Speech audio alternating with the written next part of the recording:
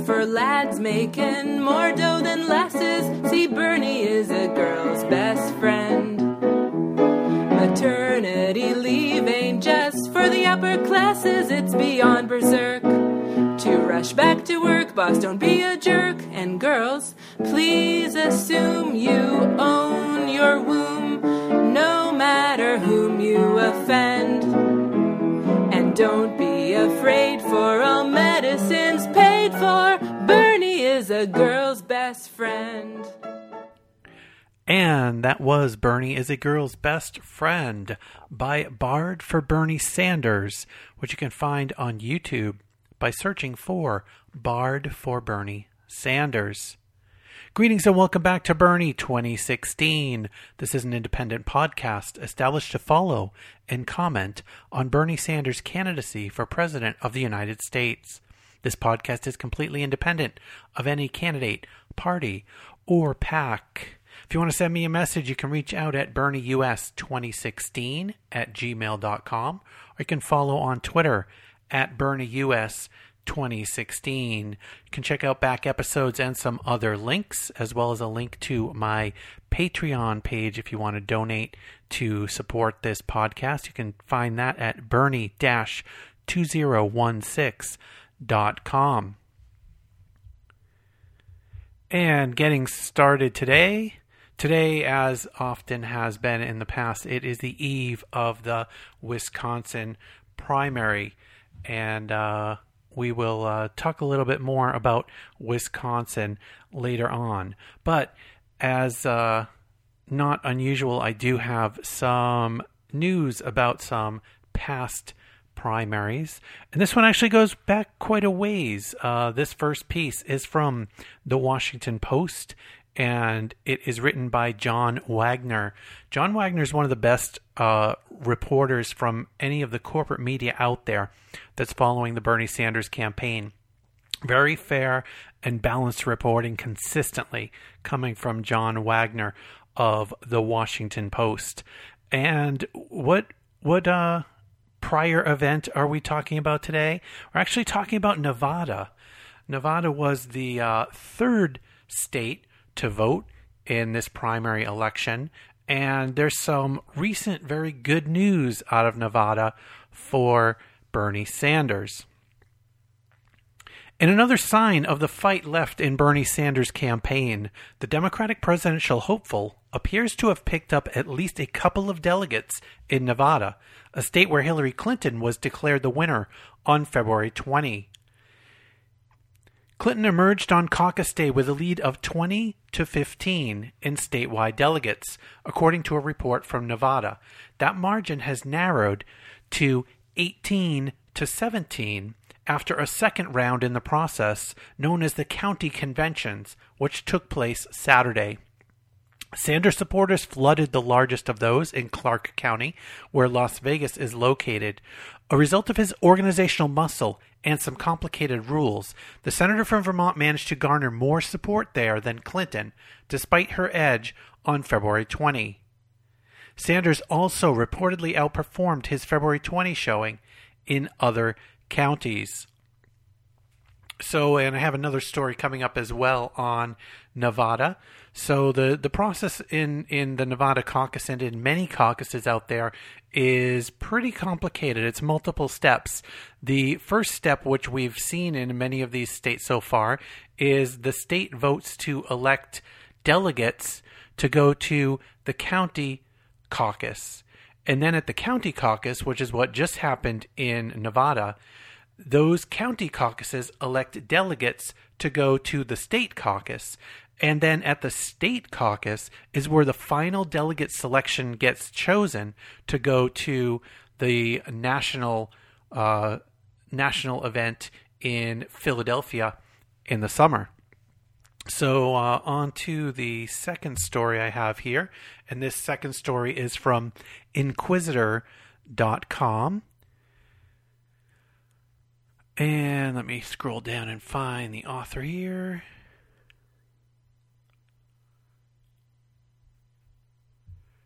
And this is actually obscured on my page. Let me see if I can highlight it. I only can see the first name at the moment on this page, and the first name is Zachary. And let me see if I can do something to... Zachary Volke, Volke, is the author of this piece on Inquisitor.com. Bernie Sanders has retroactively won the Nevada caucus in terms of delegates. His renewed lead in the state's race came from a strong showing of supporters at some of the state's Democratic conventions. Hillary Clinton originally beat out Bernie by a comfortable margin in the Nevada caucuses. She came in with 52.6% of the vote to Sanders' 47.3%. In terms of delegates, she won 20 to his 15. Those numbers will now be in Bernie's favor due to how the voting panned out at the state's Democratic county conventions. Even though Hillary should have technically had the most votes to reflect her win in the Nevada caucus, it seemed that many who had volunteered to represent her either didn't show up or changed their mind. This disadvantage wouldn't have been quite so fatal if such a large number of Sanders alternates hadn't also shown up to state conventions. The Las Vegas Sun explained how Nevada's caucuses work and why all of these factors resulted in Clinton losing her lead. Quote, the county convention was the second in a three-step process for Nevada to choose its delegates to send to the Democratic National Convention this summer. The first was the February caucuses, the results of which are used to apportion 23 of the delegates Nevada will send to the National Convention. The second step, the county convention, is when delegates are selected to the state convention in May. The third step is the state convention, when 12 more delegates are apportioned based on attendees' preferences. At the Clark County Democratic Convention, by far the largest in the state, Sanders ended up with 2,964 representatives to Hillary's 2,386. That means around 5,357 showed up out of nearly 9,000 who had committed to do so. Washoe County, the state's second largest population center, sent 350 delegates for Bernie and 275 for Clinton. While a few of the state's districts did tilt Hillary, the grand majority swung in Sanders' direction. Joan Cato, Bernie's state director, stood in awe as the votes were announced. Quote, we pretty much won Nevada. Still, that doesn't mean that Clinton's original win of the Nevada caucuses doesn't count for anything. Of the 43 delegates offered by the state, 23 of them, district level, are bound to the way they were voted upon in the February caucus. Those will remain split 12 to 11 in Hillary's favor. Sanders picked up what appears to be a decisive victory when it comes to how the other 12 will be divided up. No one is quite sure just how many delegates for Bernie that will translate into. Estimates have ranged between 1 and 10, with the majority putting their faith into the lower end of the spectrum. Local Nevada pundit political commentator Ralston reports estimated 2, but also noted that the good news for Sanders' delegate count could still change. Quote, that is expected to switch to 2 delegates to Sanders, giving Clinton an 18-17 lead in Nevada, but that is still pending the results of the state convention next month, when those 12 slots could change again. Sanders also dominated in Washoe and did well elsewhere. The caucus process.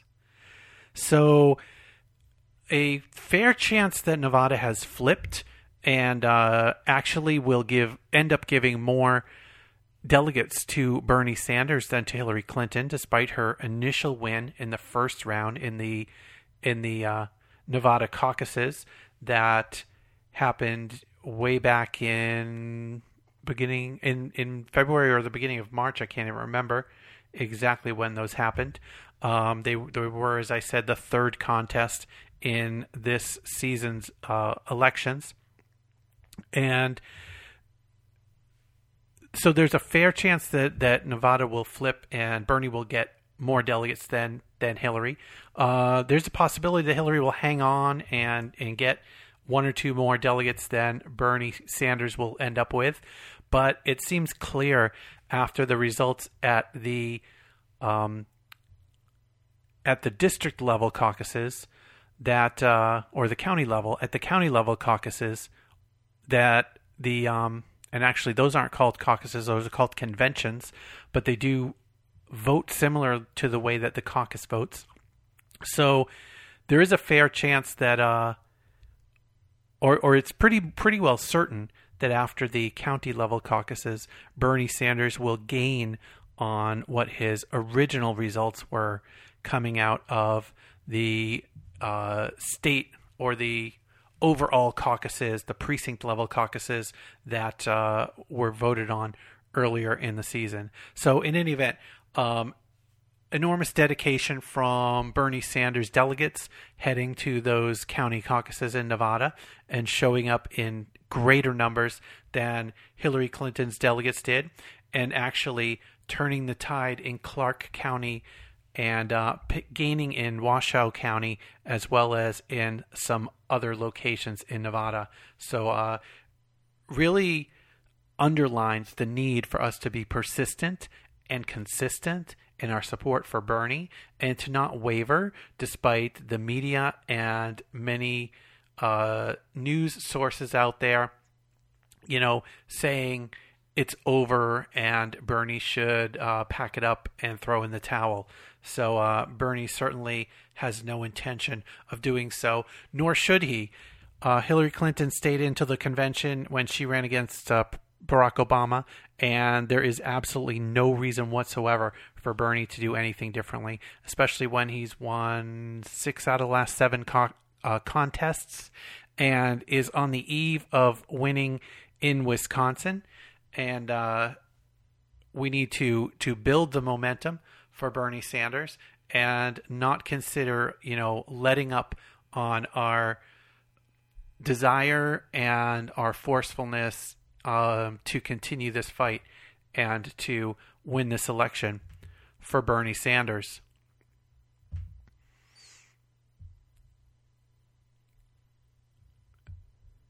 And this next piece is from fair.org. It's FAIR.org. And this is by Jim Narekis.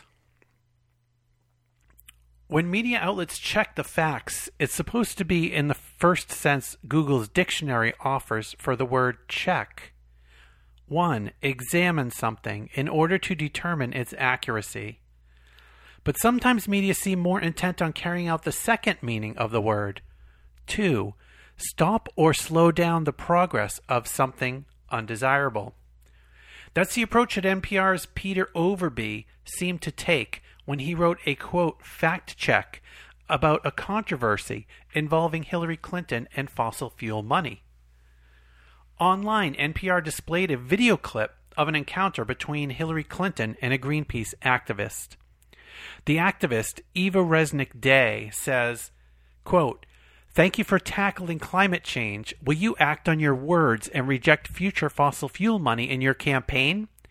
To which Clinton responds, I have money from people who work for fossil fuel companies. I am so sick. I am so sick of the Sanders campaign lying about me. I'm sick of it. Resnick Day, who says she was, quote, genuinely shocked by Clinton's response, states she is, quote, in no way affiliated with the Sanders campaign. NPR's Overby does quote Sanders spokesperson Michael Briggs, though, with Overby characterizing the quote as the Sanders campaign taking the opportunity, quote, to pounce on Clinton. And that quote from Michael Briggs is, the truth is that Secretary Clinton has relied heavily on funds from lobbyists working for the oil, gas, and coal industry. So the fact checker's job is to determine whether Clinton is right to say that she just gets money from people who work for fossil fuel companies and that the Sanders campaign is lying about this, or whether the Sanders campaign is actually correct in saying that she relies heavily on funds from fossil fuel lobbyists, right? See, that's why you don't have a job at NPR. Overby's job, as he interprets it, is just to confirm that Clinton was indeed accurate in saying that she accepts money from people who work for fossil fuel companies. Quote, the Center for Responsive Politics, parsing Federal Election Commission reports, finds that workers in the oil and gas industries have given Clinton $307,561 so far, compared to, say, $21 million from the securities and investment industry or $14.4 million from lawyers and law firms. Put another way, the oil and gas money is 0.2% of Clinton's $159.9 million overall fundraising. If there is an, quote, implication that dirty energy has got her on a string, Overby observes, campaign finance data suggests it wouldn't be much of a string. But what about, quote, lobbyists working for the oil, gas, and coal industry? Isn't that what Sanders is supposed to be lying about, to the point of making Hillary Clinton sick? To give him credit, Overby is good enough to tell us what he isn't telling us. Quote, the industry total here doesn't include lobbyists with fossil fuel clients, and it doesn't do what the Republican opposition research group America Rising did, include corporate money to the Clinton Foundation. The presidential campaign cannot raise corporate money. Well, why not include lobbyists with fossil fuel clients, since that is what the Sanders campaign, like other critics, was explicitly talking about? According to Greenpeace, Clinton has gotten $1,465,610 in bundled and direct donations from lobbyists currently registered as lobbying for the fossil fuel industry. That's quite a bit more string. And corporations can't give directly to campaigns, but they can give to super PACs that support campaigns. Greenpeace cites $3,250,000 in donations from large donors connected to the fossil fuel industry to Priorities Action USA, a super PAC supporting Secretary Clinton's campaign. That works out to $5 million altogether. It's hard to say what the going rate for buying a presidential candidate is, but unlike Overby, I wouldn't refer to Clinton's fossil fuel industry contributions as, quote, paltry. And even though Overby warns you away from looking at the Clinton Foundation because it's the sort of thing a, quote, Republican opposition research group would do, you don't need to go to a middleman. The Clinton Foundation lists its donors on its website. There, you can learn that the foundation has received at least $10 million from Saudi Arabia, at least $5 million from Kuwait, as well as from oil refining billionaire Mohammed H. Al-Amoudi, at least $1 million from ExxonMobil, natural gas producer Cheniere Energy, Qatar, Oman, United Arab Emirates, the Dubai Foundation, Friends of Saudi Arabia, etc. Those are the facts. NPR did its best to stop or slow them down.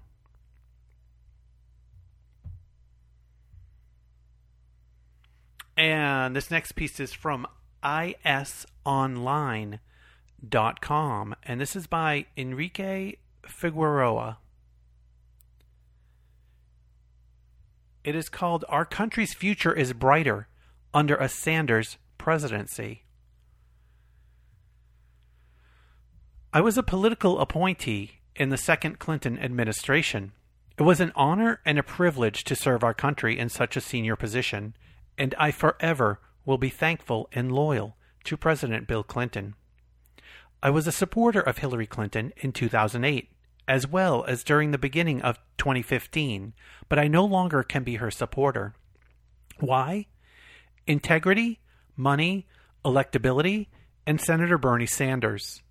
This has been quite a difficult decision for me, but it is the right decision, and one that I hope others make as well.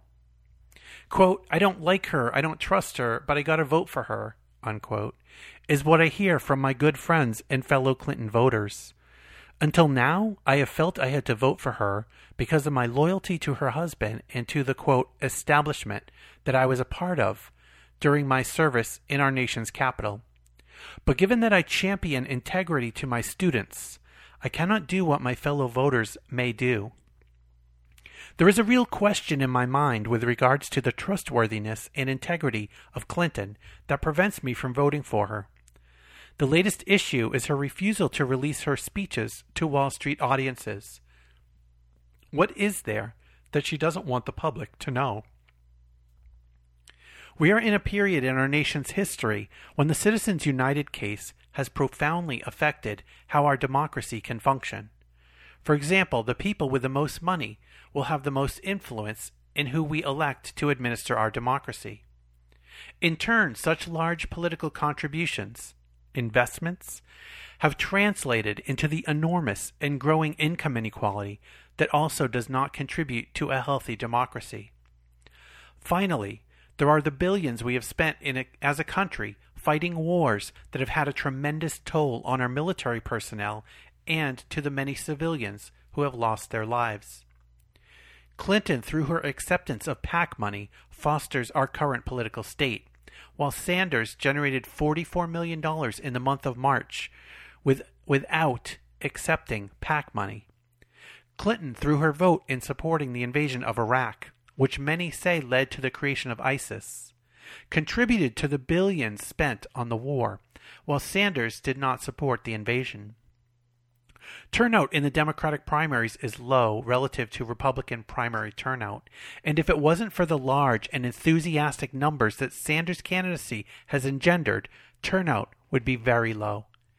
Clinton has augmented her delegate count in states that most, if not all, political observers know will be red states in November. In swing states, which will decide the November election, Sanders has won or basically tied: Iowa, Nevada, and Colorado. Most important, voters under 30, who are our future leaders, support Sanders by huge margins, and they will be a key voting demographic in November. Polls indicate that both Clinton and Sanders defeat Trump in November, but Sanders defeats him by a larger margin. What we don't know is whether Trump will be the Republican candidate. What if he isn't the candidate? Will Sanders be the more electable candidate as compared to Clinton? I say yes, for Clinton does not engender enthusiasm, while Sanders does. We need to elect a president who does not accept PAC money and is not a billionaire. We need to elect a president who has the large and enthusiastic support of our young people, for they need to feel that their support matters to the future of a healthy democracy. We need to elect a president who intimately recognizes the serious damage our current income inequality has done and will do to the non-1%ers. Finally, it should be clear that the Latino vote is not disproportionately in Clinton's camp, even though the media may want us to believe such an assertion. Large numbers of Latinos supported Sanders in Nevada, Colorado, Michigan, Illinois, and Arizona. So it is with some trepidation, out of respect and some fear for my good friends and Clinton supporters, that I wrote this piece, but it is one that I had to write. Our country's future is brighter under a Sanders presidency.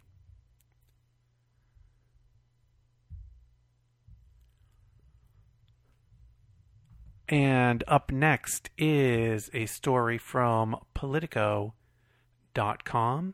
by Nick Gass, Gass. Bernie Sanders broke his monthly fundraising record in March, pulling in more than $44 million. His campaign announced Friday, following the midnight filing deadline with the FEC. Quote, "What this campaign is doing is bringing together millions of people, contributing an average of just $27 each to take on a billionaire class which is so used to buying elections," Sanders said in a statement released through the campaign. Quote, "Working people standing together are going to propel this campaign to the Democratic nomination and then the White House."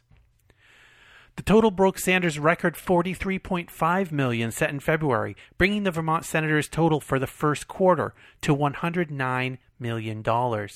According to the campaign, Sanders has received more than 6.5 million individual contributions from 2 million donors. Quote, "I don't think I'm too far off to say that this is a headline few in the political establishment would have thought possible, even a couple of months ago." Quote, "Bernie Sanders outraises Hillary Clinton for third month straight, aims to win Wisconsin on Tuesday," campaign manager Jeff Weaver wrote in an email to supporters Thursday afternoon. "If we all pull together today, we could wake up to that headline tomorrow. And based on the response already today, I think it's very possible." So huge results again, second month in a row where Bernie Sanders has raised over $43 million. I'm not sure the final number is 44 or 45 million that Bernie Sanders raised in the month of March. No comparisons yet to what Hillary Clinton was able to raise in the month of March. And Hillary Clinton goes to fundraiser after fundraiser. I mean, it's the way that she's working to bring in the money to compete in this election and compete in the general election if she is the nominee. But she seems to be going to a lot more fundraisers than she's going to political events where she meets the public. And I don't have hard numbers on that, but it seems when some months appear to average more than two fundraising events a day, seems like she is spending most of her time talking to people with money and less of her time talking to the people who she wants to elect her to the presidency. And the next piece is from Charles J. Reed Jr., and it is on the Huffington Post at huffpost.com. Bernie Sanders has better poll numbers than any candidate for president from either party. Consider his latest numbers from March 31 from HuffPost pollster. Bernie bests Donald Trump by 52 to 41. Against Ted Cruz, Bernie leads 51 to 41. And versus John Kasich, it's Bernie 46 to Kasich's 44. In contrast, while Hillary Clinton defeats Trump by a margin similar to Sanders, her lead over Ted Cruz is only 4 points, and she loses to Governor Kasich by 2, 46 to 44. Why? Perhaps someone might suggest it is because Bernie Sanders has received more favorable news coverage than Hillary Clinton. There is some limited truth in that observation. Secretary Clinton has been a special target of the right wing ever since the early 1990s. The right-wing agitprop machine has spent a quarter century manufacturing Hillary Clinton conspiracy tales. From Vince Foster to Benghazi, these conspiracies, of course, have all proven bogus. Still, they are not intended as exercises in dispassionate news coverage or in truth-telling. They are meant as character assassinations. They do their job by being corrosive. For sure, Bernie Sanders has not been subjected to the same sustained level of vitriol from the right wing, but he has hardly received adulatory press coverage. Fairness and accuracy in reporting documented in early March that the Washington Post alone ran 16 negative stories on Senator Sanders in a single 24-hour news cycle. While this was exceptional, Sanders has been routinely taken to task by the press. Can the nation afford to adopt his policies? Will America ever elect a socialist? Isn't he just the Donald Trump of the left? Stories like these are routine. So, Sanders' candidacy is hardly buoyed up by the press. Still, he remains the single most electable of the presidential candidates. Why? I will submit that his electability is related to the issues upon which he is campaigning. Let's just consider a few of his most visible positions. He has argued that college must be made affordable for all, and has advocated that tuition-free public college education is a fundamental right. The basis for this position is that higher education is to the modern world what a high school education was to the world of 1930 or 1950. A college education is now the main entryway to the middle class. Polls indicate support for the broad outlines of Sanders' plan. An Atlantic monthly poll from early March indicated that most Americans understand that they might be better positioned for economic success with greater education. At the same time, they are frustrated by a, quote, thicket of obstacles centered on money and time that prevents them from obtaining more credentials. Bernie Sanders would trim that thicket. Indeed, his plan would help to level the playing field between the affluent few who have access to education and opportunity and the many families that are struggling in today's economy. And in truth, Sanders' plan would simply be a return to the policies that proved so successful in the 1950s and 60s. Some of America's greatest state university systems of that era, the University of California system and the University of Wisconsin, charged zero or nominal tuition and educated a generation of Americans. Indeed, it is not far-fetched to say that the affordable college programs of the 50s and 60s contributed substantially to the American prosperity of the latter 20th century. A second popular issue that Senator Sanders has made his own is reform of the minimum wage. The current federal minimum wage is set at $7.25. Americans instinctively know that it is no longer possible for individuals to live on such a wage. No full-time worker, Senator Sanders has made clear, should have to live below the poverty line. Hence, he has promised to support raising the minimum wage over a period of several years to $15. Again, this position enjoys widespread support. In January 2015, a poll by Hart Research Associates showed that 63% of Americans supported an increase in the minimum wage to $15 an hour. 75% of Americans, including over half of all Republicans, favor an increase to $12.50. A February 2016 poll of New Yorkers showed overwhelming support for a minimum wage increase in that state, and in truth, a $15 an hour minimum wage polls well across the country. Once again, Senator Sanders' popularity is best explained by his stance on the issues.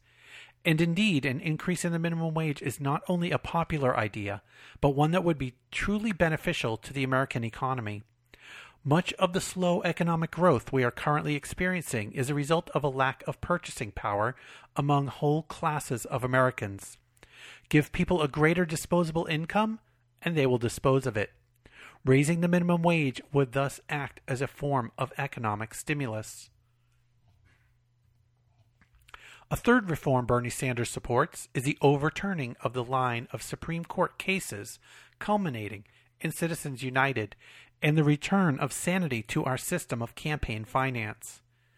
Ask yourself, why would a high net worth individual contribute $5 million or $10 million to a candidate's super PAC? You contribute because you want something. You are not giving a gift because you like the candidate. You are making an investment with the expectation of a tangible return. Perhaps you want the government to deregulate your industry, or perhaps you want access to federal dollars. You give because you expect to get back. Most Americans know that this is how the system works, and they've grown disgusted by it.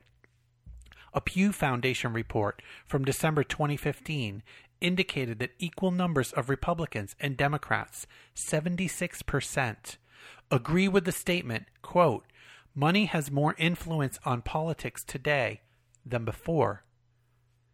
Bernie Sanders has pledged to do something about the septic tank of American campaign finance. One of his most important promises has been to name to the Supreme Court only justices pledged to reverse the Citizens United line of cases. Why is Bernie Sanders the most electable presidential candidate in America? It might be that he is not only right on the issues, but in tune with the mood of the American public. And this next piece is from independent.co.uk. Bernie Sanders is first candidate to be introduced by transgender person at large rally. And this is by Rachel Revesz, R-E-V-E-S-Z. Vermont Senator Bernie Sanders has been praised for giving transgender activists a voice at his rallies in front of thousands of people. The Brooklyn-born candidate not only has a perfect 100% score from the Human Rights Campaign, Texas Senator Ted Cruz has 20%, but he is also the first ever presidential candidate to be introduced at a rally by a transgender person. Twice. 2 transgender rights activists stepped out to support Mr. Sanders this month in Oregon and Washington. Andrea Zekis, Policy Director, Basic Rights Oregon, and founder of the Arkansas Transgender Equality Coalition, told the audience that she has faced unequal opportunity in employment and housing and she was, quote, scared. Quote, "The biggest change in my life happened when I realized I have a voice," she said. "There are lawmakers out there who care about what I have to say and who care about when people are struggling and their families are struggling, and they are struggling. We need a leader who is committed to economic justice for all people, regardless of their race, gender, sexual orientation, or gender identity," she added. Jenny Seibert, a transgender activist who introduced Mr. Sanders at a rally in Spokane, wrote in her blog that his campaign has been, quote, "shaking the ground." Quote, "According to my friend Cammie, I am the first transgender person to ever introduce a presidential candidate, and all the trans people say, quote, that we know of," she wrote. Senator Sanders has publicly opposed a recent North Carolina law that has legalized discrimination against transgender people. He said on Twitter, quote, "It is time to end discrimination based on sexual orientation and gender identity. This law has no place in America." His spokesperson also told the Washington Blade that he, alongside Hillary Clinton, opposes a law passed this month in Kansas, which allows faith-based student groups at publicly funded universities and colleges to reject LGBT members or members of other faiths. So kudos to the Bernie Sanders campaign for being on the right side on this issue and really publicly showing its support for transgendered individuals by including them in rallies for the Sanders campaign. And this next piece is from Huffington Post at huffpost.com. And this is by Oliver Stone. And it's called "Why I'm for Bernie Sanders." I've been in deep despair these last few months about our political landscape. This quote from Thich Nhat Hanh recently elevated my spirit, and I share it with you. Quote, "When fear becomes collective, when anger becomes collective, it's extremely dangerous. It is overwhelming.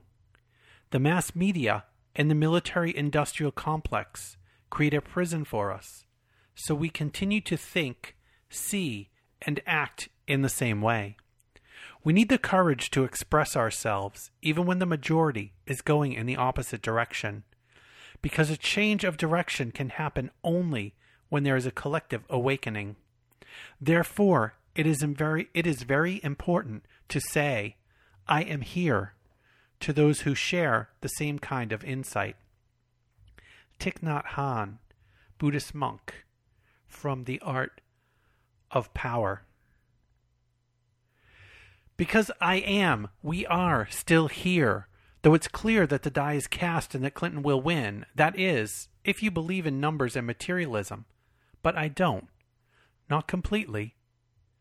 I enclose here below several recent articles which you need to read to understand how difficult the situation will be in if we continue with a harder line version of Obama. Hillary Clinton has effectively closed the door on peace, blasting both the Palestinian peace process and the Russians in the same week. NATO is her god, the best thing the, quote, exceptional U.S. has to export in this new, quote, American century. But who set this policy and who controls this country? Her point of view is steeped in the traditional post-World War II Atlanticist NATO domination of the universe. It's set in stone. No president, it seems, no democratic vote, no dissenting media can alter this. We're going to be in border, resource, and forever wars for the next 10, 20, 100 years until Trump, who our shadow government will never allow to exercise power, actually said in his straight way of talking, quote, "Our cities go bust." Our media has been drained and made callous by war, increasingly sensationalized by TV, looking for the next high and the next headline. The more outrageous, the better. Modesty in American politics is dead. It's better to be sensational. Ironically, as they call Trump unelectable, which he is, it leaves you to think Clinton is the quote, the new normal. In which case you've been deceived by the unnecessary dichotomy that Clinton actually is, quote, respectable in the same way that Eisenhower Dulles 1950s were respectable when we went about intervening and overthrowing governments in many countries. But the difference was they at least had the brains not to get into shooting wars.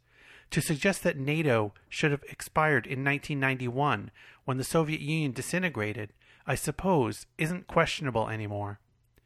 NATO, which has expanded to 13 countries since 1991, must be supported, and Clinton has been brainwashed by the neoconservatives to believe it's about, quote, Russian aggression, when it's the United States that's ensuring the greatest buildup on the European borders of Russia since Hitler did it in World War II. We're going to war, either hybrid in nature to break the Russian state back to its 1990s subordination, or a hot war, which will destroy our country. Our citizens should know this, but they don't, because our media is dumbed down in its Pravda-like support for our respectable, highly aggressive government. We are being led, as C. Wright Mills said in the 1950s, by a government full of, quote, crackpot realists. In the name of realism, they've constructed a paranoid reality all their own. Our media has credited Hillary Clinton with wonderful foreign policy experience, unlike Trump, without really noting the results of her power-mongering. She's comparable to Bill Clinton's choice of Cold War crackpot Madeleine Albright as one of the worst Secretary of States we've had since Condi Rice. Albright boasted, quote, if we have to use force, it is because we are America. We are the indispensable nation. We stand tall and we see further than other countries into the future. Hillary's record includes supporting the barbaric Contras against the Nicaraguan people in the 1980s, supporting the NATO bombing of the former Yugoslavia, supporting the ongoing Bush-Iraq War, the ongoing Afghan mess, and as Secretary of State, the destruction of the secular state of Libya, the military coup in Honduras, and the present attempt at regime change in Syria. Every one of these situations has resulted in more extremism, more chaos in the world, and more danger to our country. Next will be the borders of Russia, China, and Iran. Look at the viciousness of her recent AIPAC speech. Can we really bear to watch as Clinton, quote, takes our alliance with Israel to the next level? Where is our sense of proportion? Cannot the media at least call her out on this extremism?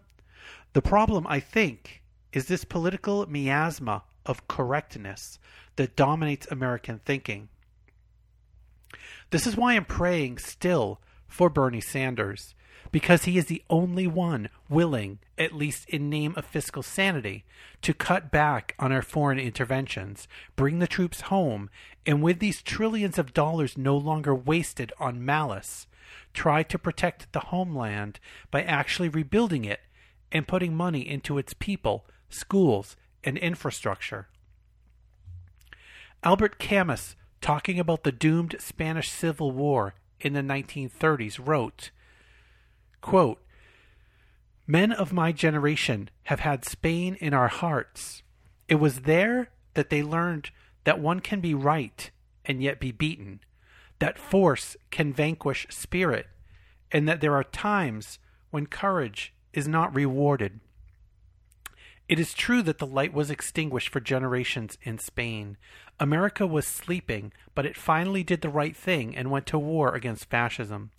I believe fascism is still our greatest enemy, and its face is everywhere in our so-called, quote, democracies. It was always about the moneyed interests that had the power.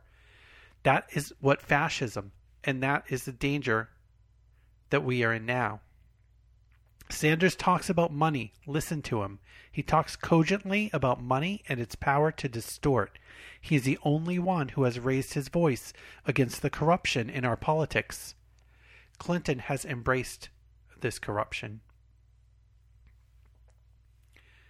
And as I said, that piece is on Huffington Post. It is by Oliver Stone. the filmmaker. It is called Why I'm for Bernie Sanders. And near the beginning of his piece, he said he enclosed several articles below. So if you want to go on to Huffington Post and search for that article by Oliver Stone, you'll find those several articles linked. Most of those articles are by Robert Parry, Parry. And you can take a look at what is backing up Oliver Stone's opinions from that piece, why he supports Bernie, and why he is fearful of the type of government and types of actions that Hillary Clinton would continue and expand upon. And this piece is from Medium.com by Kim Dawson Brooks. It is called How Bernie Sanders Won Over My Wisconsin Family. As soon as I read presidential candidate Bernie Sanders would be campaigning at Carthage College in Kenosha, I knew we had to go. I'm quick to take advantage of real-life educational opportunities like this, so I woke the girls up even though it's spring break. As a mom to 2 elementary school students, I thought the outing would help the girls understand government, especially how we elect a U.S. president. When we arrived on campus, TV trucks lined the front of the college, hundreds of people wrapped around the large school track. A cold wind blowing off the lake ripped through my sweater. We wished for warmer coats as we inched towards the entrance. Frequently, the girls and I snuggled to stay warm. After an hour of waiting, employees signaled that the stadium was full. Our only option was an outdoor overflow area.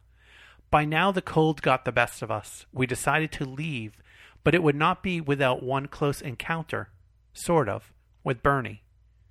Returning to our car, a motorcade consisting of several black suburban-type SUVs sped towards us. As it got closer, it quickly dawned on us that Bernie Sanders was in one of the cars. The cars whizzed by, we waved and gave a thumbs up. "Feel the burn," shouted my husband, an enthusiastic Sanders fan.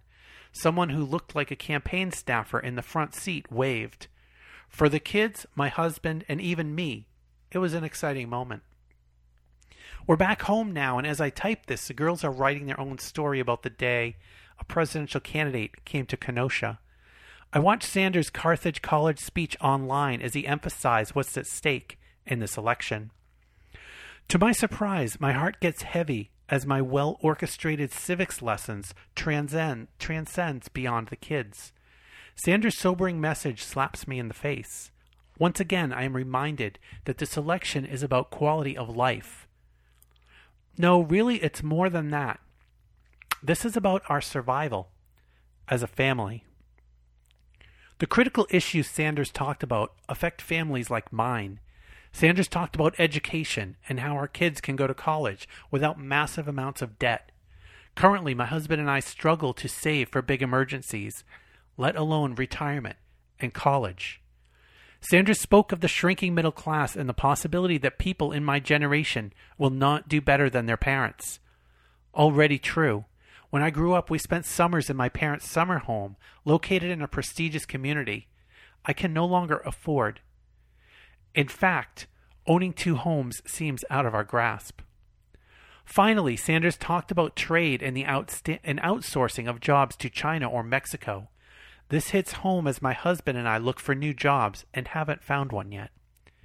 When I got up this morning, I thought, wow, this visit will be a good experience for the kids. Now I'm thinking, I just found the person I want to be the next president of the United States.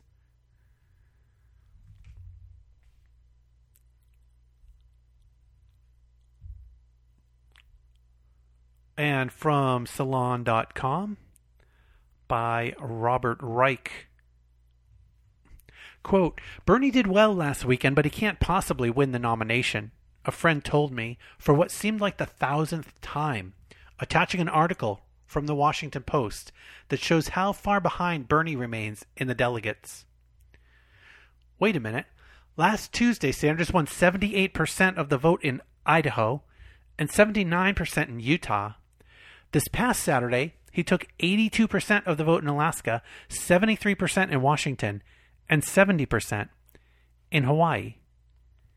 In fact, since March 15, Bernie has won 6 out of the 7 Democratic primary contests with an average margin of victory of 40 points.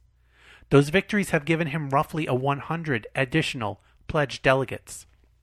As of now, Hillary Clinton has 54.9% of the pledged delegates to Bernie Sanders' 45.1%. That's still a sizable gap, but it doesn't make Bernie an impossibility. Moreover, there are 22 states to go with nearly 45% of pledged delegates still up for grabs, and Bernie has positive momentum in almost all of them. Hillary Clinton's lead in superdelegates will vanish if Bernie gains a majority of pledged delegates. Bernie is outpacing Hillary Clinton in fundraising.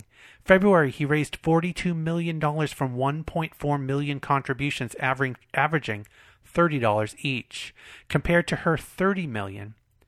In January, he raised $20 million to her $15 million. By any measure, the enthusiasm for Bernie is huge and keeps growing. He's packing stadiums. Young people are flocking to volunteer. Support is rising among the middle-aged and boomers. In Idaho and Alaska, he exceeded the record primary turnout in 2008, bringing thousands of new voters. He did the same thing in Colorado, Kansas, Maine, and Michigan as well.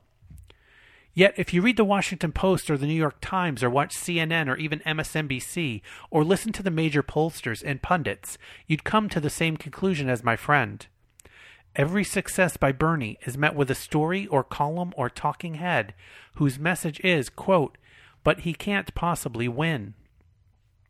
Some Sanders supporters speak in dark tones about a media conspiracy against Bernie. That's baloney. The mainstream media are incapable of conspiring with anyone or anything. They wouldn't dare try. Their reputations are on the line. If the public stops trusting them, their brands are worth nothing. The real reason the major media can't see what's happening is because the national media exist inside the bubble of establishment politics centered in Washington and the bubble of establishment power centered in New York. As such, the major national media are interested mainly in personalities and in the money behind the personalities. Political reporting is dominated by stories about the quirks and foibles of the candidates and about the people and resources behind them. Within this frame of reference, it seems nonsensical that a 74-year-old Jew from Vermont, originally from Brooklyn, who calls himself a Democratic Socialist, who's not a Democratic insider and wasn't even a member of the Democratic Party until recently, who has never been a fixture in Washington or in the Manhattan circles of power and influence, and who has no major backers among the political or corporate or Wall Street elites of America, could possibly win the nomination. But precisely because the major media are habituated to paying attention to personalities, they haven't been attending to Bernie's message or to its resonance among Democratic and independent voters, as well as many Republicans. The major media don't know how to report on movements. In addition, because the major media depend on the wealthy and powerful for revenues, because their reporters and columnists rely on the establishment for news and access, because their top media personalities socialize with the rich and powerful and are themselves rich and powerful, and because their publishers and senior executives are themselves part of the establishment, the major media have come to see much of America through the eyes of the establishment. So it's understandable, even if unjustifiable, that the major media haven't noticed how determined Americans are to reverse the increasing concentration of wealth and political power that have been eroding our economy and democracy. And it's understandable, even if unjustifiable, that they continue to marginalize Bernie Sanders. And that, again, is by Robert Reich. Robert Reich was the labor secretary under President Bill Clinton, and I think the title of his book after he left that post kind of sums up his feelings of that experience. The title of his book was called Locked in the Cabinet. I think that Reich was the single best appointee of Bill Clinton's presidency, and I think that the things that Robert Reich stood for and supported were overwhelmed by Bill Clinton's policy positions and what he was willing to fight for. Robert Reich currently is Chancellor Professor of Public Policy at the Goldman School of Public Policy at the University of California at Berkeley, and has written a number of books. He's written 13 books. His latest bestseller is called Aftershock: The Next Economy and America's Future. Robert Reich does a lot of great pieces on our economy and how our economy has left the bulk of us behind. If you want to see a fantastic film that Robert Reich was a significant part of, look for the film Inequality for All. And it's definitely a really eye-opening piece. Just the statistics about the income gap that started in the 1970s, where all of the money that increased productivity has earned since the 1970s has boosted the profit margin of the companies, and none of it, or a marginal percentage of it, has actually gone to increasing the worker salaries. So it's a pretty amazing piece. So check that out when you get a chance. Inequality for All. And finally, in this episode, a piece from commondreams.org. And this is by Lauren McCauley, McCauley. Economist argues, quote, pie in the sky, Sanders will in fact, quote, make economy great again. I'm not a fan of some headline writers. As the Democratic primary race tightens, Hillary Clinton has been trying to cast opponent Bernie Sanders as unrealistic and, quote, pie in the sky. But a leading University of Massachusetts economist says such criticisms are, quote, dead wrong. And in fact, the Vermont senator's proposals are precisely what will, quote, make the economy great again. In a column published at The Nation on Tuesday, Robert Pollin, distinguished professor of economics at UMass Amherst and co-director of the Political Economy Research Institute, examines the major policy items under Sanders' economic agenda. These include a single-payer healthcare system, increasing the federal minimum wage to $15 an hour, free tuition at public colleges and universities to be financed by a Robin Hood tax on Wall Street transactions, and a large-scale public investments in renewable energy and infrastructure. Pollin's conclusion? This program works handily. Quote, all of his major proposals are grounded in solid economic reasoning and evidence, Pollin states. Quote, overall, the Sanders program is capable of raising living standards and reducing insecurity for working people and the poor, expanding higher educational opportunities, and reversing the decades-long trend toward rising inequality. It could bring Wall Street's dominance under control and help prevent a repeat of the financial crisis.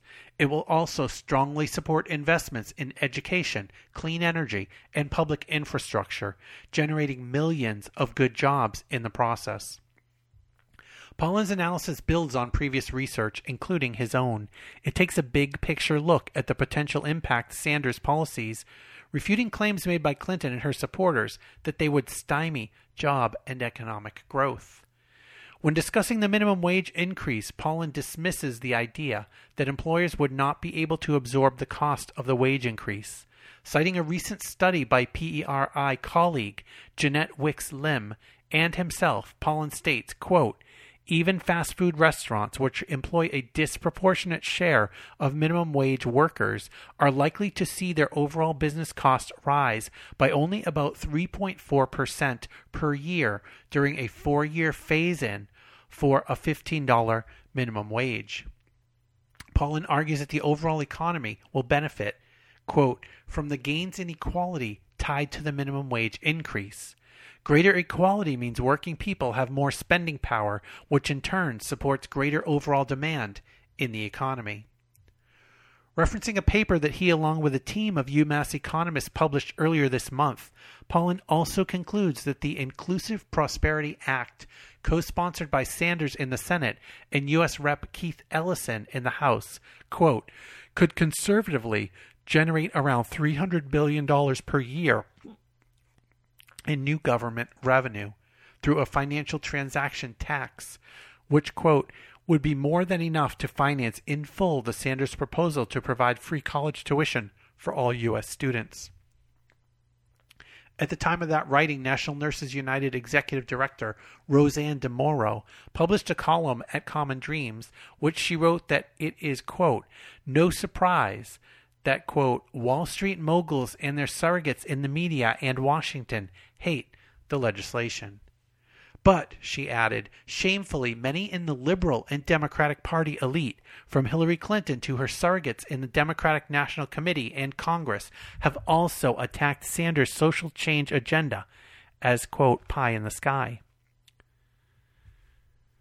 Contrary to the criticisms lobbed at Sanders' bold economic plan, Paulin concludes that the agenda would both grow the economy, quote, at a healthy rate, and at the same time, quote, deliver standards of well-being for the overwhelming majority of Americans, as well as the environment, in ways that we have not experienced for generations.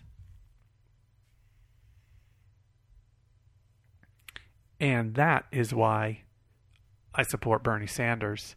He has bold ideas that will benefit all of us and will really move our country forward in many ways.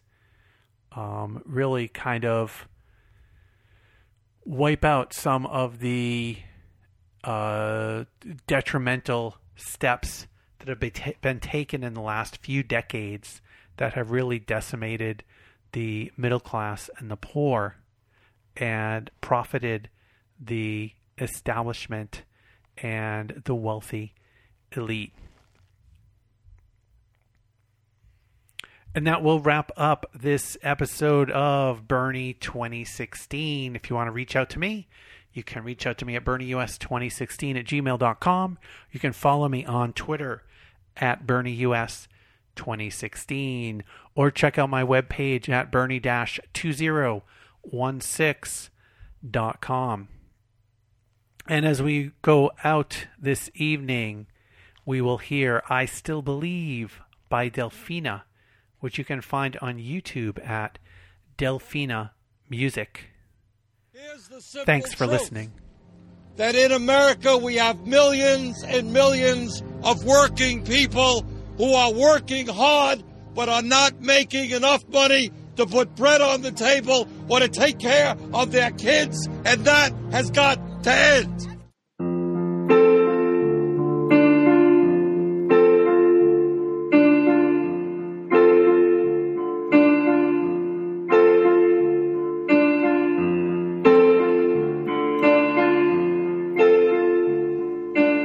I was born an American.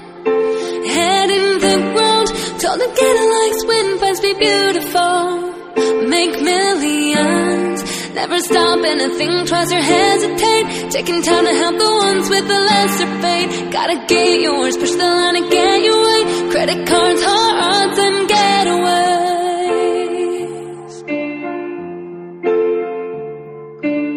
I'm tired of fighting this feeling, I think I've had enough. It's time to pull back all the curtains. Millennials are rising up, men with machine guns trying to be valiant, women starving, looking like mannequins, plastic surgery, quickest way to fit in, Healthy nation, pledge to be American.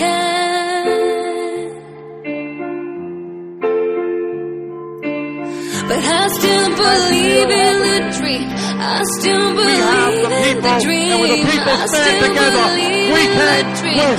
Thank you all very much. I still believe the corporate CEOs, they think they run the show, but they're not much happier than the ones that are up and down below, making profits, killing the environment, out of sight, out of mind while they raise the rent, warehouse farming, assembly line slaughtering, lack of love is the first world impoverishment. Guarantee health care to our people as a right of citizenship. Why can't we talk about it? Medical reform. Doctors spin us round in circles, spending our last dollars, while soccer moms are getting high on prescription drugs. Little kids growing up in real life thugs, bombing schoolyards, shooting up shopping malls, make the headlines turn into an instant star.